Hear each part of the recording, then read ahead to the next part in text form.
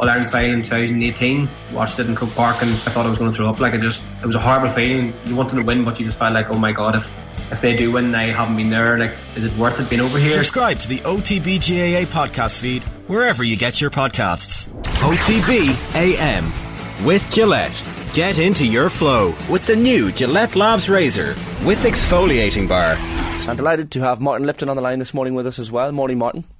Good morning. So a 1-0 defeat for Spurs last night to AC Milan in the first leg of their Champions League knockout game. I mean, all the way to the final in 2019, Martin, and there were plenty of comebacks in that run as well, so you just have to do it all again. Yeah, I mean, they were very ordinary last night. I thought until the last 10 minutes, they were probably worth a draw. In the end, they got away with a 1-0 defeat. The lack of conviction about the performance was clear from start to finish. Poor goal to concede. I thought Forster was a bit unlucky, actually, because he made a great double save, actually. But they weren't very good, and over the 90 minutes, they got away with it. Seems like a very basic thing to say when you're away from home in a first leg of a Champions League knockout game. Keep it tight for the first 10, 15, 20 minutes. Don't concede. But through that rule out the book straight away, it was a disappointing goal to concede. It was a poor goal. I mean, the good thing was that they actually then were the better team, I think, for the rest of that half. They, without ever, I don't think, looking like scoring. And that's a credit to particularly the two young boys in midfield, in Skip and Sarr, because there was a huge expectation or huge responsibility on them in a game that they'd not played a match of that stature before. And I thought they did very, very well. Sarr in particular looks a real player. But overall, the performance was poor. I think Romero hasn't played well all season when he's worn a white shirt. He's looked quite good in blue and white stripes. Less good in a Spurs shirt. He hasn't. And again, he was asleep at the start for the first goal, then out-jumped. Dyer should have maybe got a bit closer to stop the initial shot, but the deflection led to the goal. But if you look at it, there was a free man at the back post as well. They really weren't great. I think Perisic struggled to impact on the game. And I said genuinely and generally, they were pretty lucky to get away with a 1-0. You look at that team, like you mentioned the young lads in the middle of that pitch, like Bentancur injured and Højbjerg suspended as well. Sarr in particular we should touch on, Martin, because what is he, 20 years of age? It was only his 6th appearance for Spurs in any competition, so to be thrust into a game at the San Siro like that and do as well as he did was quite the achievement. Yeah, I mean, physically he's pretty impressive, isn't he? He's athletic, he's powerful, he looks like he can think his way through a game. He looks like a smart boy. That extra year he had in France, playing now and again in Liga, and probably helped him. If he just played in the reserves at Spurs, it would have been a problem for him. I think clearly there's a football player there, and he's still a very young boy. Skip has been around the scene a bit longer, but it was still a big test and a big ask of them both. And I think that those were the two that passed. The others probably failed, in truth. There have been too many false dawns when it comes to midfielders for Tottenham, going on probably a decade at this stage. I was just thinking back, the first game I ever commentated on for Off the Ball was a North London derby. Thomas Rosicky scored after about 10 seconds, and I was looking in midfield that day were Nabil Bentaleb and Sandro, and then Ryan Mason came in very quickly. You thought maybe Mason and Bentaleb will be the future for the next 10 years. And then Dembele came in and always felt like he was on the cusp of greatness. There's been a kind of every 18 months, a constant change in central midfielders, and just feels like none of them have ever got to that real elite level. When you look at Sarr, or maybe even Skip if you got a run of games, do they have that sort of potential to become proper mainstays of a Tottenham midfield? Well, with Spurs, you never know. I would say that Dembele for 2 years was probably the best midfielder in the Premier League. It was just he became that too late in his career, and then injuries started to take their toll, and he wasn't at that level for very long, but he was excellent. Likewise, when they had Wanyama there for a while, he was pretty decent.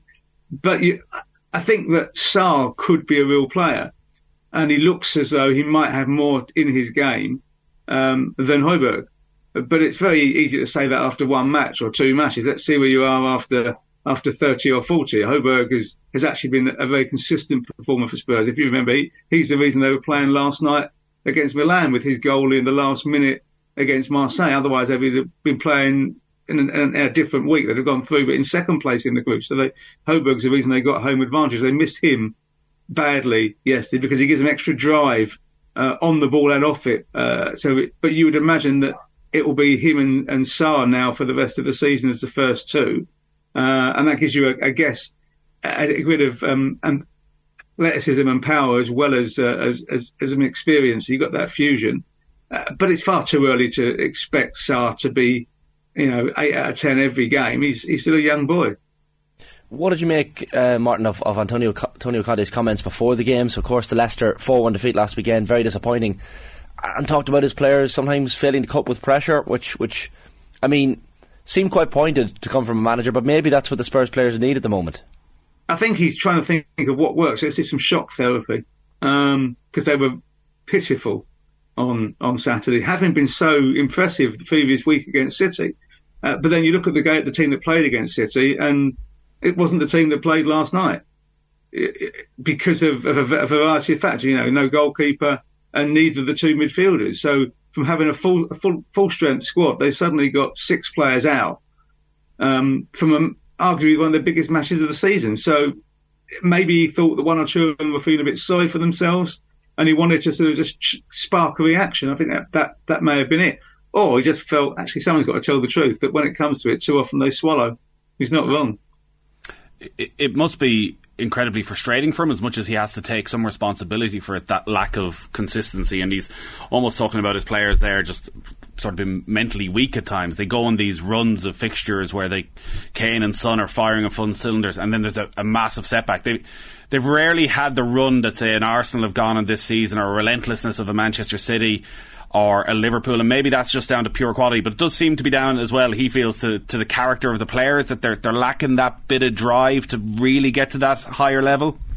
Well, a lot of these players were in the team that didn't lose a single home match in 16-17, so they weren't that bad then. I think genuinely, though, they've just been short. They haven't been consistent, and far too often, I think, if you ask every Spurs fan, they'll tell you, big match on Saturday, bet we won't turn up, and lo and behold, they don't turn up. Their attitude is wrong. Against Arsenal in both games this season, they didn't turn up. It's more often away from home, except against Manchester City when they actually do play. There's the one team they think they can beat, and they play quite well against them. Even the game they lost this season, they should have won. But against anybody else, United this season, awful. Liverpool first half, awful. Chelsea, very lucky. Arsenal, both games, awful.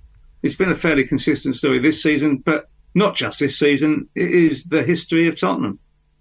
It's mad, Martin, as well. You look at the Premier League table, and they're only, 2 points off Newcastle, albeit with a game more played.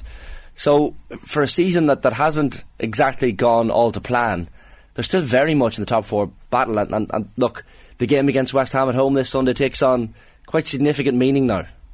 Yeah, win that, and they're potentially in a really good position, particularly they then play Chelsea before Newcastle play. If they were to win them both, they'd be above Newcastle, albeit with more games played. Big if, though, isn't it? The truth is they haven't played well in more than a couple of games all season. Yes, City, first half away, second half, and the whole game at home, and a couple of others, but they haven't played well. And yet, because of the quality of players, because they've got Harry Kane, if we're being honest, they're winning games. Now, at the moment, I thought Kane got an absolute battering yesterday. If you can explain to me how Simon Scher can whack Kane 5 times and not get a booking, and Dyer gets booking for his first foul, I don't understand, but there you go. And that may be different in the home match, but I thought both Son and Kulusevski were poor. And Kane was on his own, effectively, yesterday for most of the game. And he can't keep on pulling them out of the fire. Martin, from watching not just Tottenham this season, but a lot of the teams, how big a factor do you think the World Cup is on a lot of the inconsistency that we're seeing? Like, you talk about Christian Romero, and it does feel, I was saying earlier, it feels like he should be in that elite bracket of centre halves, but then you watch him play and there seemed to be a rashness to his play constantly. And like last night, it was such a bad tackle in the second half, a silly tackle. Heung-min Son has been nowhere near the player. He just looks totally mentally drained. I know Kane has been able to step up, but do you feel that having a World Cup mid-season has taken more out of these players than we're given credit for? I think it's taken a lot out of everyone because it was such an unprecedented situation. The PFA were really worried about injuries in January for the players who went to the World Cup and the ones who didn't go to the World Cup because of the demands and stresses and strains on their bodies. And And there've been a lot of injuries, as we've seen. You know, Van Dijk's been out for Liverpool. He's just on his way back. Spurs have now lost Bentancur and Bissouma. No, Bissouma didn't go to the World Cup. Bentancur did. Bentancur got injured at the World Cup. Richarlison got injured at the World Cup. So Spurs have suffered from it in a lot of ways. But that's why you have a squad. I'm not going to have that as an excuse. And also, most of the top teams had a lot of players at the World Cup.